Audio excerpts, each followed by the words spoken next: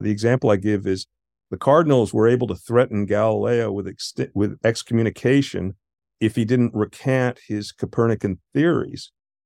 Whether Galileo recanted or didn't recant made no difference. The Earth still spins around the sun and not the other way around. And the Cardinals had the power to punish or threaten Galileo, but they didn't have the power to rearrange the solar system. And that's the analogy that we have.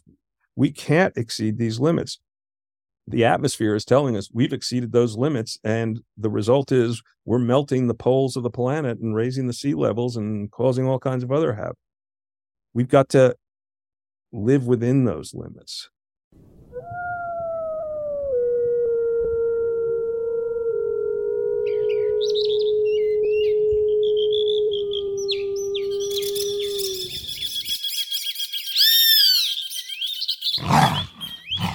You're listening to the Rewilding Earth podcast.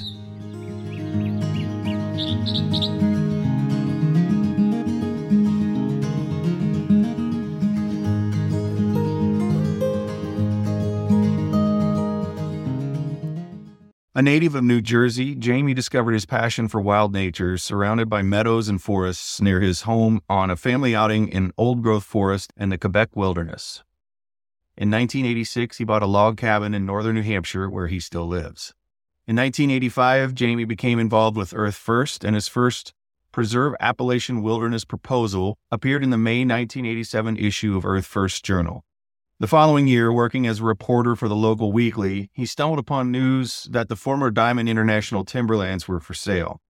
Jamie quit his job and formed the first Preserve Appalachian Wilderness, or PAWL, and later Northern Appalachian Restoration Project, to fight the destruction of wild areas and spectacular old growth in northern New England. Today, Jamie continues to advocate for big wilderness and continental-scale wildlands networks. He's an author who's written You Had a Job for Life and Children of the Northern Forest, Wild New England's History from Glaciers to Global Warming. My parents exposed me to nature from an early age. I always loved climbing trees, and eventually I was taken at about the age of 15 into some real Quebec wilderness. And it had such an impact on me that I've been going back there almost every year now for the last 50 years, spending 2, 3, 4, 5, 6 weeks up there, paddling around on lakes, wandering around on some pretty old forests, and also sadly watching them get cut down. And at some point, I realized that it wasn't enough just to go up and have fun in the wilderness. It was my job to defend it. And in the case of New England, where there wasn't very much wilderness, to try to expand that base.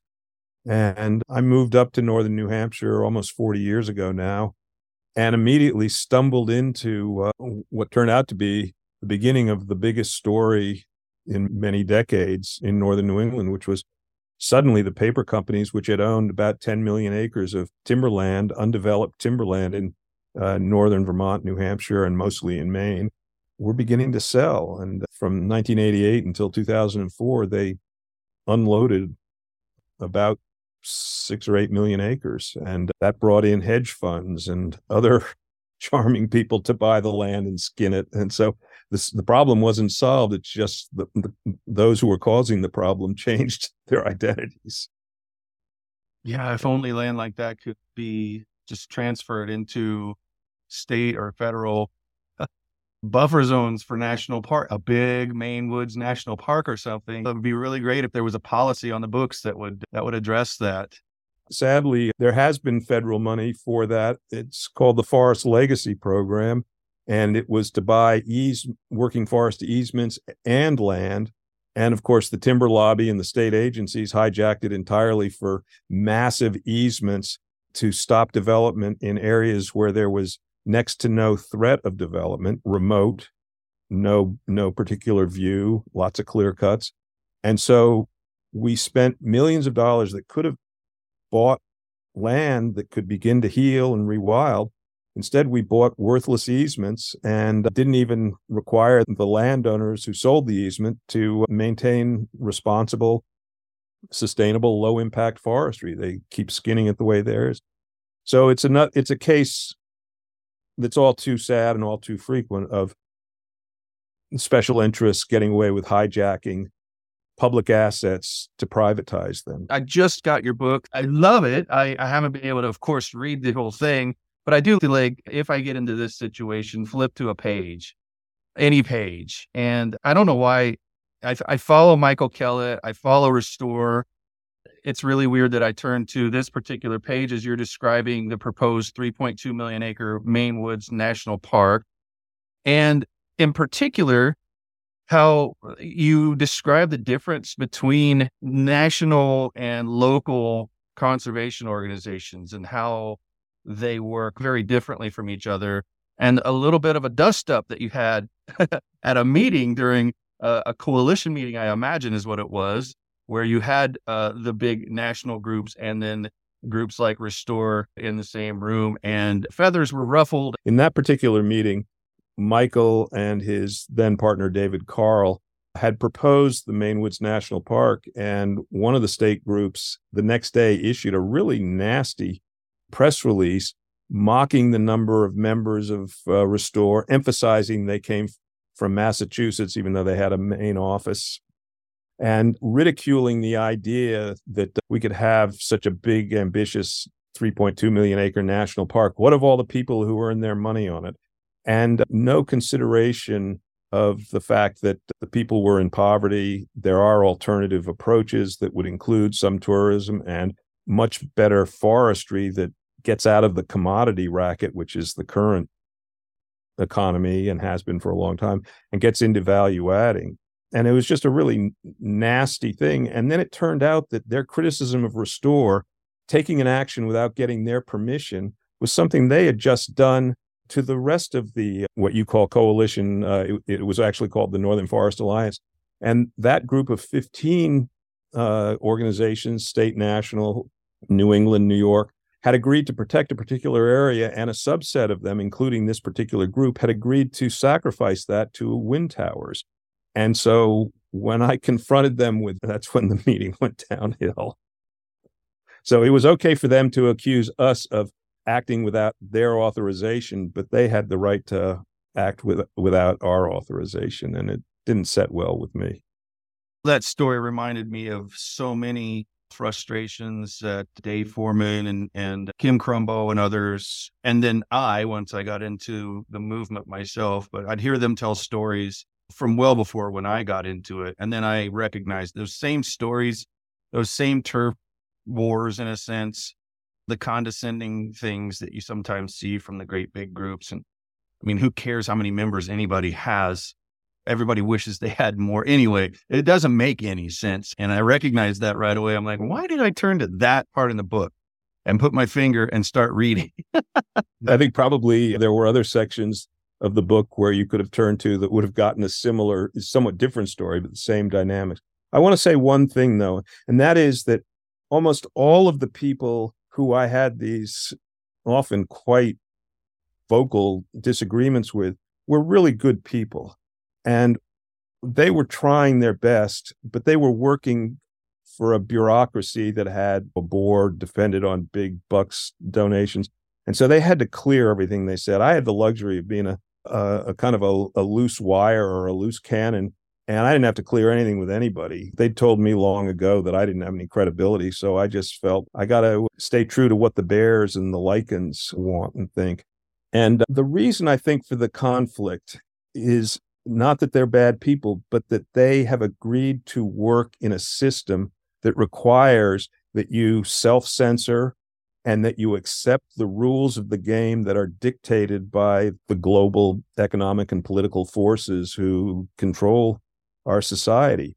And I'm not willing to do that if it means that I have to pretend that ecological laws and limits don't apply to this particular situation. And so I said what I felt the science and the ethics required, whereas they didn't lie. They just tried to compromise down so they wouldn't get fired or take too much heat from their big funders or the politicians they're lobbying. So I wish that good people would resist the system more, but I don't see them as, most of them I don't think are actively malevolent. And often I would get the comment, over a glass of beer, I agree with everything you just said. In my position, I'm not able to articulate those views. Mm. And And I'm sure that everybody else who's like us has had similar experiences. yeah, yeah. And I just get reflective when I think about this particular situation we find ourselves in. Like, we've been a party to or read about an awful lot of conservation victories. And on one sheet of paper with nothing else around, they look really amazing. The millions of acres of wilderness. When you put another sheet of paper next to it showing the total acreage of the United States, lower 48, the state that you love the most, whatever it is, there's a victory in it, and then there's a loss to it. And we find ourselves in the state we're in today. It's what has the conservation movement accomplished, and where have we failed? And how much are we to blame, or our work to blame, or outside actors, when we look at how far we now have to go to get back to any sense of fairness to the rest of the species of the planet, and to get out of hot water ourselves?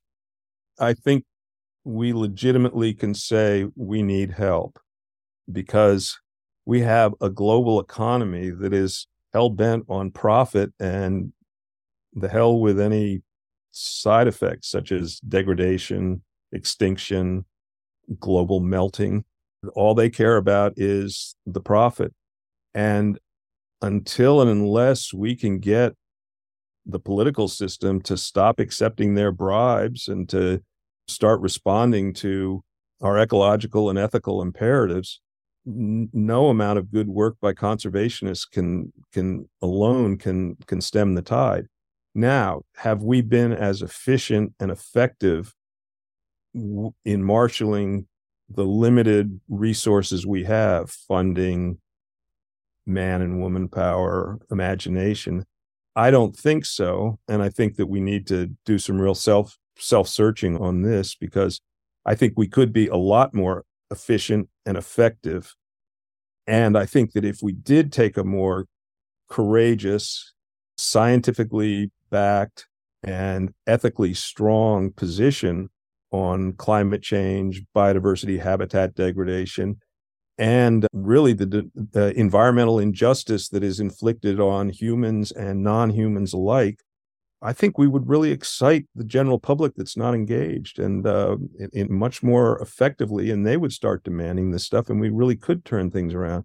But if we're going to present them something that's corporate or bureaucratic and unreadable and boring, and also often compromised even before you began the negotiations, we're not going to fire up the spirits even as the calamities intensify.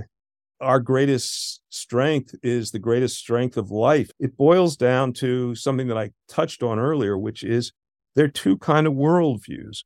One that says we live in a finite planet that operates under physical and natural laws that are not of our making, and we have no option but to abide by those laws. We can't repeal the law of gravity or carrying capacity or extinction and what leads to it.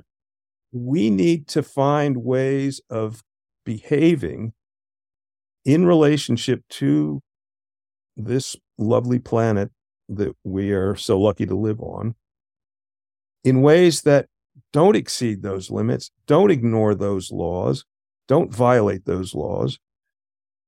So if we basically ask Mother Earth, what are the limits under which we can operate, and we accept them, now the creativity is, okay, so we can't cut all the trees all the time, but we can cut a few trees from time to time.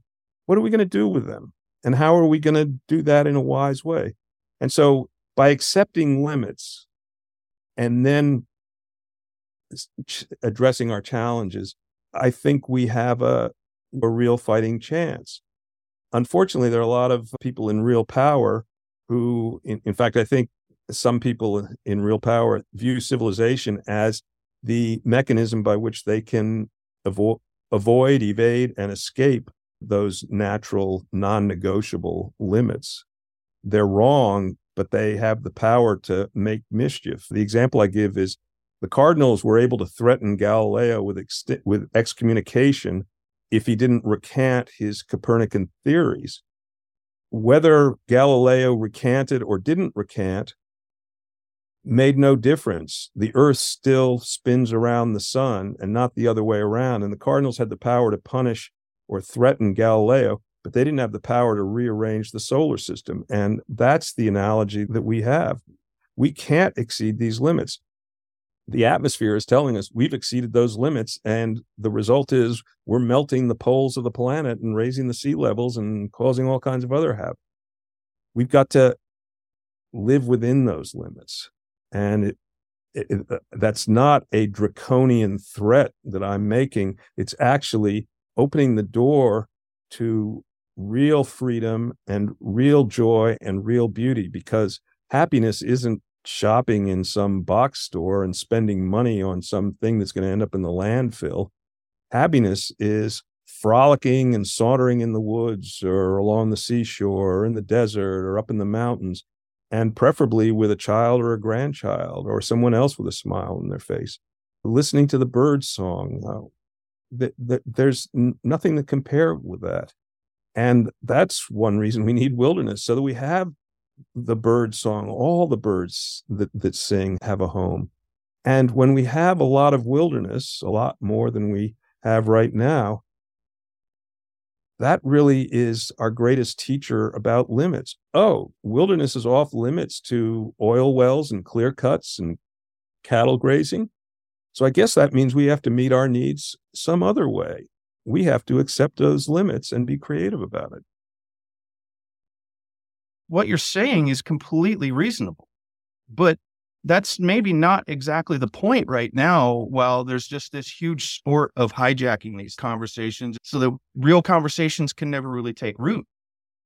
Assume the old Ed Abbey idea that someone is breaking into your grandma's house. Are you going to try to reason with them, or are you going to try to decommission them to protect Granny? And I think that our democracy is failing in no small measure because of bad faith that gets away with being treated as, well, one side said this and the other side said that. Yeah. If you aren't going to agree that the law of gravity is in operation, the Earth is a sphere, and that the atmosphere has limits to how much carbon it can absorb before it starts melting the planet, I'm not interested in a debate with you. And if you're there to sabotage, I'm definitely not interested in dealing with somebody who operates in bad faith. If you are offering really thoughtful critiques of what I'm saying, and you make me think, you may or may not make me change my mind, but I will respect you and I will respond accordingly and say, here's why I disagree with you, or have you considered this? But that's a good faith debate. And hopefully, in a good faith debate, minds can be changed. But no, you put your finger on a really toxic thing. But my advice to activists is don't engage in these in debates with bad faith people, because it's like the old Monty Python argument clinic. No, it isn't. Yes, it is. No, it isn't. I want to talk about From the Ground Up. What's that all about? What's going on there? Yeah, this may be the first interview about From the Ground Up. It's a quarterly online publication that an organization called Wildlands, Woodlands, Farmlands, and Communities, a New England-wide conservation kind of movement, is going to be releasing. In the spring, this group released a report called Wildlands in New England that conducted the first inventory of actually protected wildlands in a region. In this case, it was New England. It found that in the 40 million acres in New England, 1.3 million acres, or about 3.3%, is actually protected as wildlands. That's way too little for what we need. I'm thinking 30 to 50%, but at any rate, a minimum of 10 to 20%, certainly. After that report came out and was so well received, we decided to establish a periodical so that we could bring our story to the New England conservation community. And what sets us apart from other groups is that we're probably, I'm reluctant to say think tank, but we're more of a think tank than we are of a going down to to lobby in the State House and things like that. We put out scientific reports. We do a lot of analysis of the challenges we face. And we also support a lot of groups that are doing the more grassroots stuff. They find our work very useful. So from the ground up, we'll showcase the work that we're doing and particularly try to frame it in the approach that we're taking, which is really embedded in our name. We are advocating for much more wildlands. We are advocating for much better woodland management, much more value adding and less commodification, much more treatment, managing the land as if the future mattered, and ditto with farmland. We're trying to revitalize New England farming as much as possible and realistic, to get away from petrochemicals and pesticides and commodities and monocultures and agribusiness scale farms, and communities. And when we say communities, we're talking about the rural community I live in, and we're also talking about inner city communities. And we believe there should be green spaces in all of those communities. It's a little easier where I live because we're basically a forested area. But suburbia and inner cities, there are places where people don't have access to green spaces, convenient access. And I believe that everyone should live within about a 10-minute walk of a green space. Now, that doesn't have to be, obviously in a city, it can't be a million-acre national park. But if you have a lot of urban green spaces, rivers that connect green spaces, other greenways that connect them, and make sure that every neighborhood has one, and hopefully is growing some food, urban gardening and farming. It makes life a lot more equitable and just, and it begins to get us away from this idea that it's okay to have sacrifice zones where we trash a particular piece of land and inflict the toxins and the degradation on the poorest communities. So it's really environmental justice for humans and non-humans alike. But we look at our integrated approach is that all of these issues, the wildlands, the woodlands, the farmlands, and environmental justice, strong communities, we have to address them all together. How does Children of the Northern Forest fit in with everything? Is this a long time coming? Is this something that you've been thinking about for a good chunk of your life and you finally got it done? Or was it more of a sense of urgency project that wanted to be born and you just had to take it up? Both. The story really for me starts in early 1988 when I stumbled upon the first of the big paper company land sales. I quit my job as a newspaper reporter and have been doing this wilderness work ever since. And so I followed it through the various public processes. And at some point, I thought I needed to write a book to tell the story of what went on in the 90s. But when I started doing the book, I was just too close to events. And some of the really big deals that I treat in the book either had not happened or were still in process of going on. So I set the book aside for a long time. And that's when I worked on a second book that came out 6 years ago called You Had a Job for Life, which is the oral history of one particular paper mill that closed in 2007. It's about 8 miles down the road from where I live. And I got the stories of the mill workers and how the mill had dominated the town. The mill was the life of the town, was a common refrain. And really the tragedy when a Wisconsin-based owner of the mill, without consulting the local management, decided to close the mill.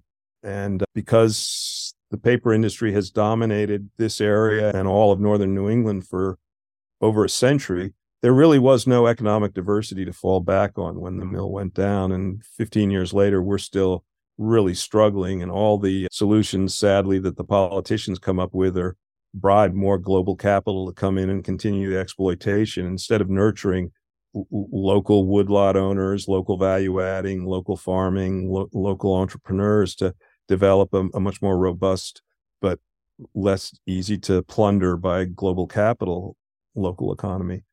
You Had a Job for Life came out about 6 years ago and has just been reissued this month by Brandeis University Press. And it's the microeconomic view of this region, although I don't get into economics too much. It's more the story of the people and the land. And then Children of the Northern Forest, after I finished You Had a Job for Life, I went back and worked for several years on Children of the Northern Forest. And it also is just being released by Yale University Press this month. And Children of the Northern Forest tells the story of the forests of northern New England that have been dominated by the paper industry since about 1900. But it starts the story with the melting of the glaciers and continues on to today. So its subtitle is From Glaciers to Global Warming. And it talks about the ecology, the pre-settlement forest, early visitors, Henry Thoreau, among others, and the rise of the logging industry in the 19th century, and then the paper industry in the 20th century, and then the decline of the paper industry over the last half century. And it tells a lot of the failed policies to perpetuate a status quo that clearly has failed. And it ends with an alternative vision that is quite consistent with what I've outlined in our discussion this afternoon. Basically, that we need to abide natural limits, and we need to nurture the natural and human communities of this region and stop subsidizing global capital to come in and plunder us once again.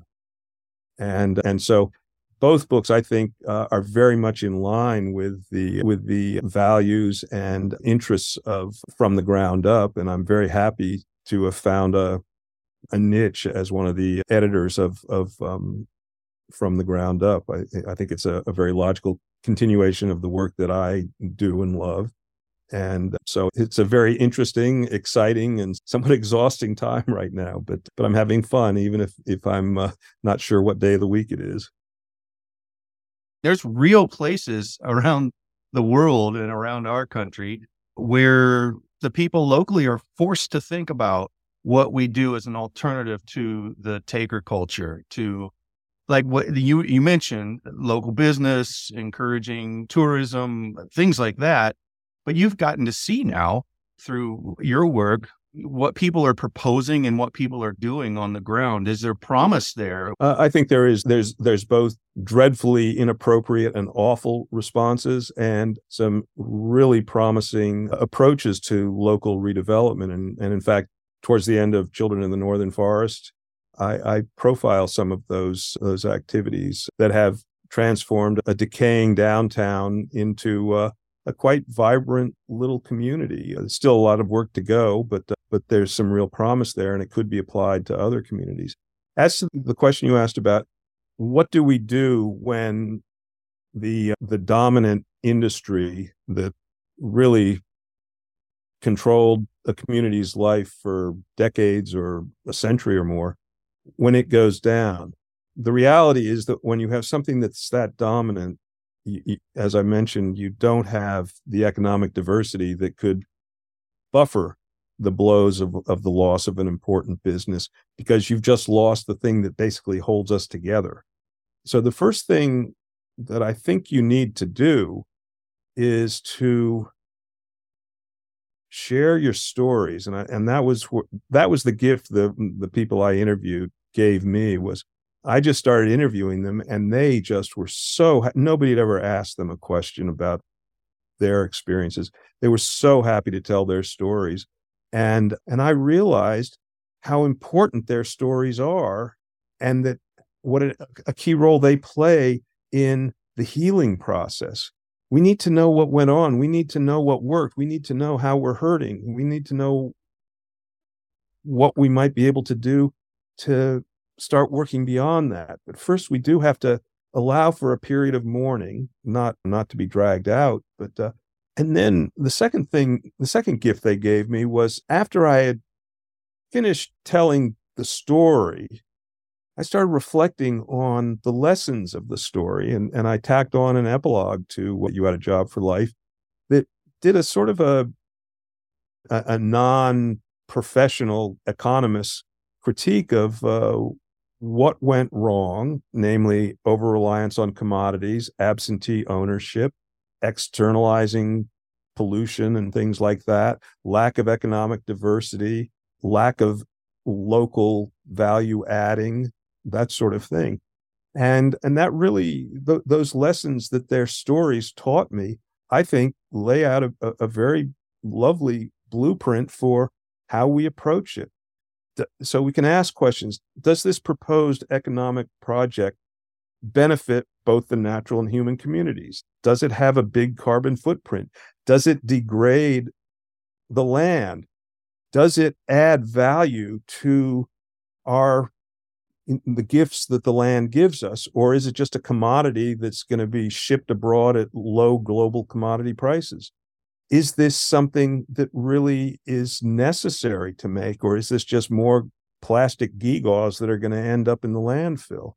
And if you ask a series of questions like that, you very quickly rule out most of the bad stuff that we've been fighting anyway, and you want to focus on stuff that has a low carbon footprint, but produces something of genuine value, and that the benefits go to those who live in those communities instead of being sucked out into a hedge fund or an oil company. And then you just have to have the courage of your convictions and also a little luck in finding friendly politicians who may actually agree with you instead of just lobbying for the big money folks who gave them another generous campaign contribution to buy their affections and loyalty and service. Most of those people never knew a town that didn't rely completely and solely on that industry, and they've never lived anywhere else. So it's time to really put thinking caps on.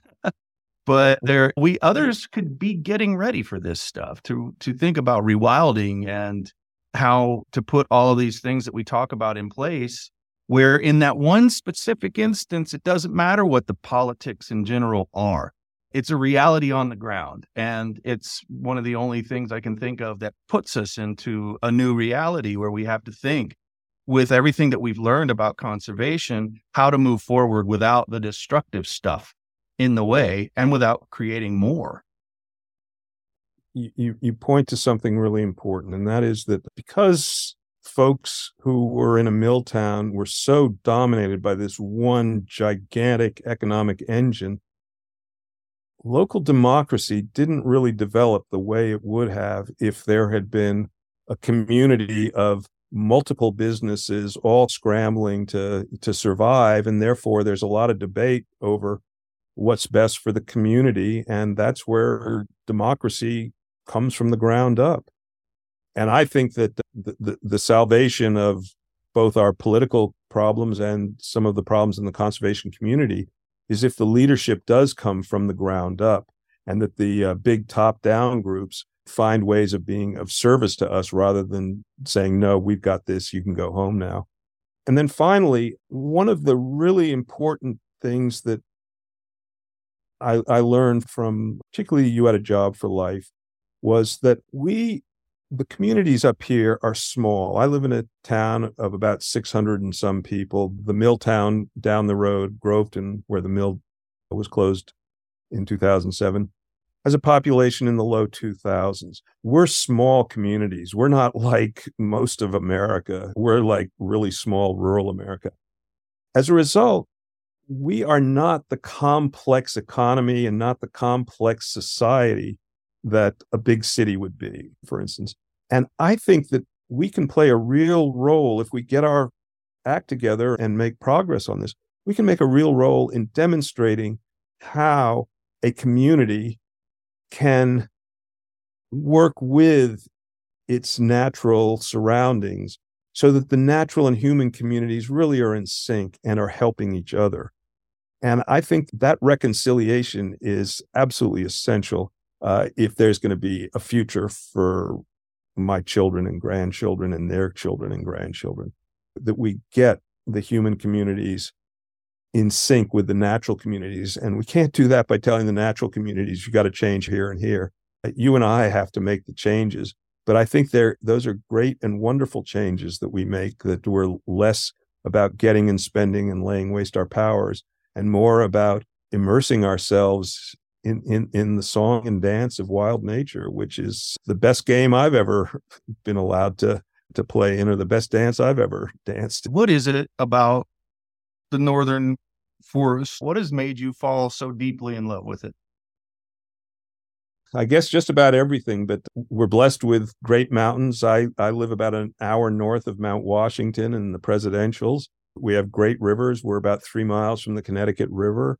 The forests are largely intact, although many have been clear-cut or heavily cut over, but they haven't been developed and roaded. We have the potential for wolves and cougars to come back. We have lots of fun wildlife sightings from time to time: bears, moose, coyotes howling in just outside our house at night, barred owls hooing us at night. It's just a wonderful place. But I'm not a chauvinist. I think that any place where a good deal of its naturalness remains intact is a wonderful place. The desert in Arizona, the coastal areas, the Great Plains, when the wild Great Plains were waving and the buffalo were there, the cold regions to the north of us. All of these places are beautiful, and it's wonderful just watching the creative ways that life responds to this wildness as part of its meeting its evolutionary destiny and basic survival instincts. And I just feel really lucky to have had good health and access to some wonderful places. And I wish that we lived in a society that recognized that that is a basic human right. There should be no sacrifice zones anywhere ever. And everyone should have access to some place where there's something green and wild and mysterious going on, and we can be a part of it without messing with it. Jamie, thank you so much for being on the Rewilding Leadership Council. For one, thank you for that, and for taking the time to do this with us today. Thanks for listening to the Rewilding Earth podcast. We do what we do because of you. This podcast is supported by listeners like you who long to live in a wilder world. Please consider donating at rewilding.org and subscribe to our weekly news and article digest while you're there. To go the extra mile, you can follow and share Rewilding Earth on Instagram, Facebook, and Twitter. Bonus points for sharing this podcast with your friends. To listen to past episodes, go to rewilding.org/pod. That's rewilding.org/pod.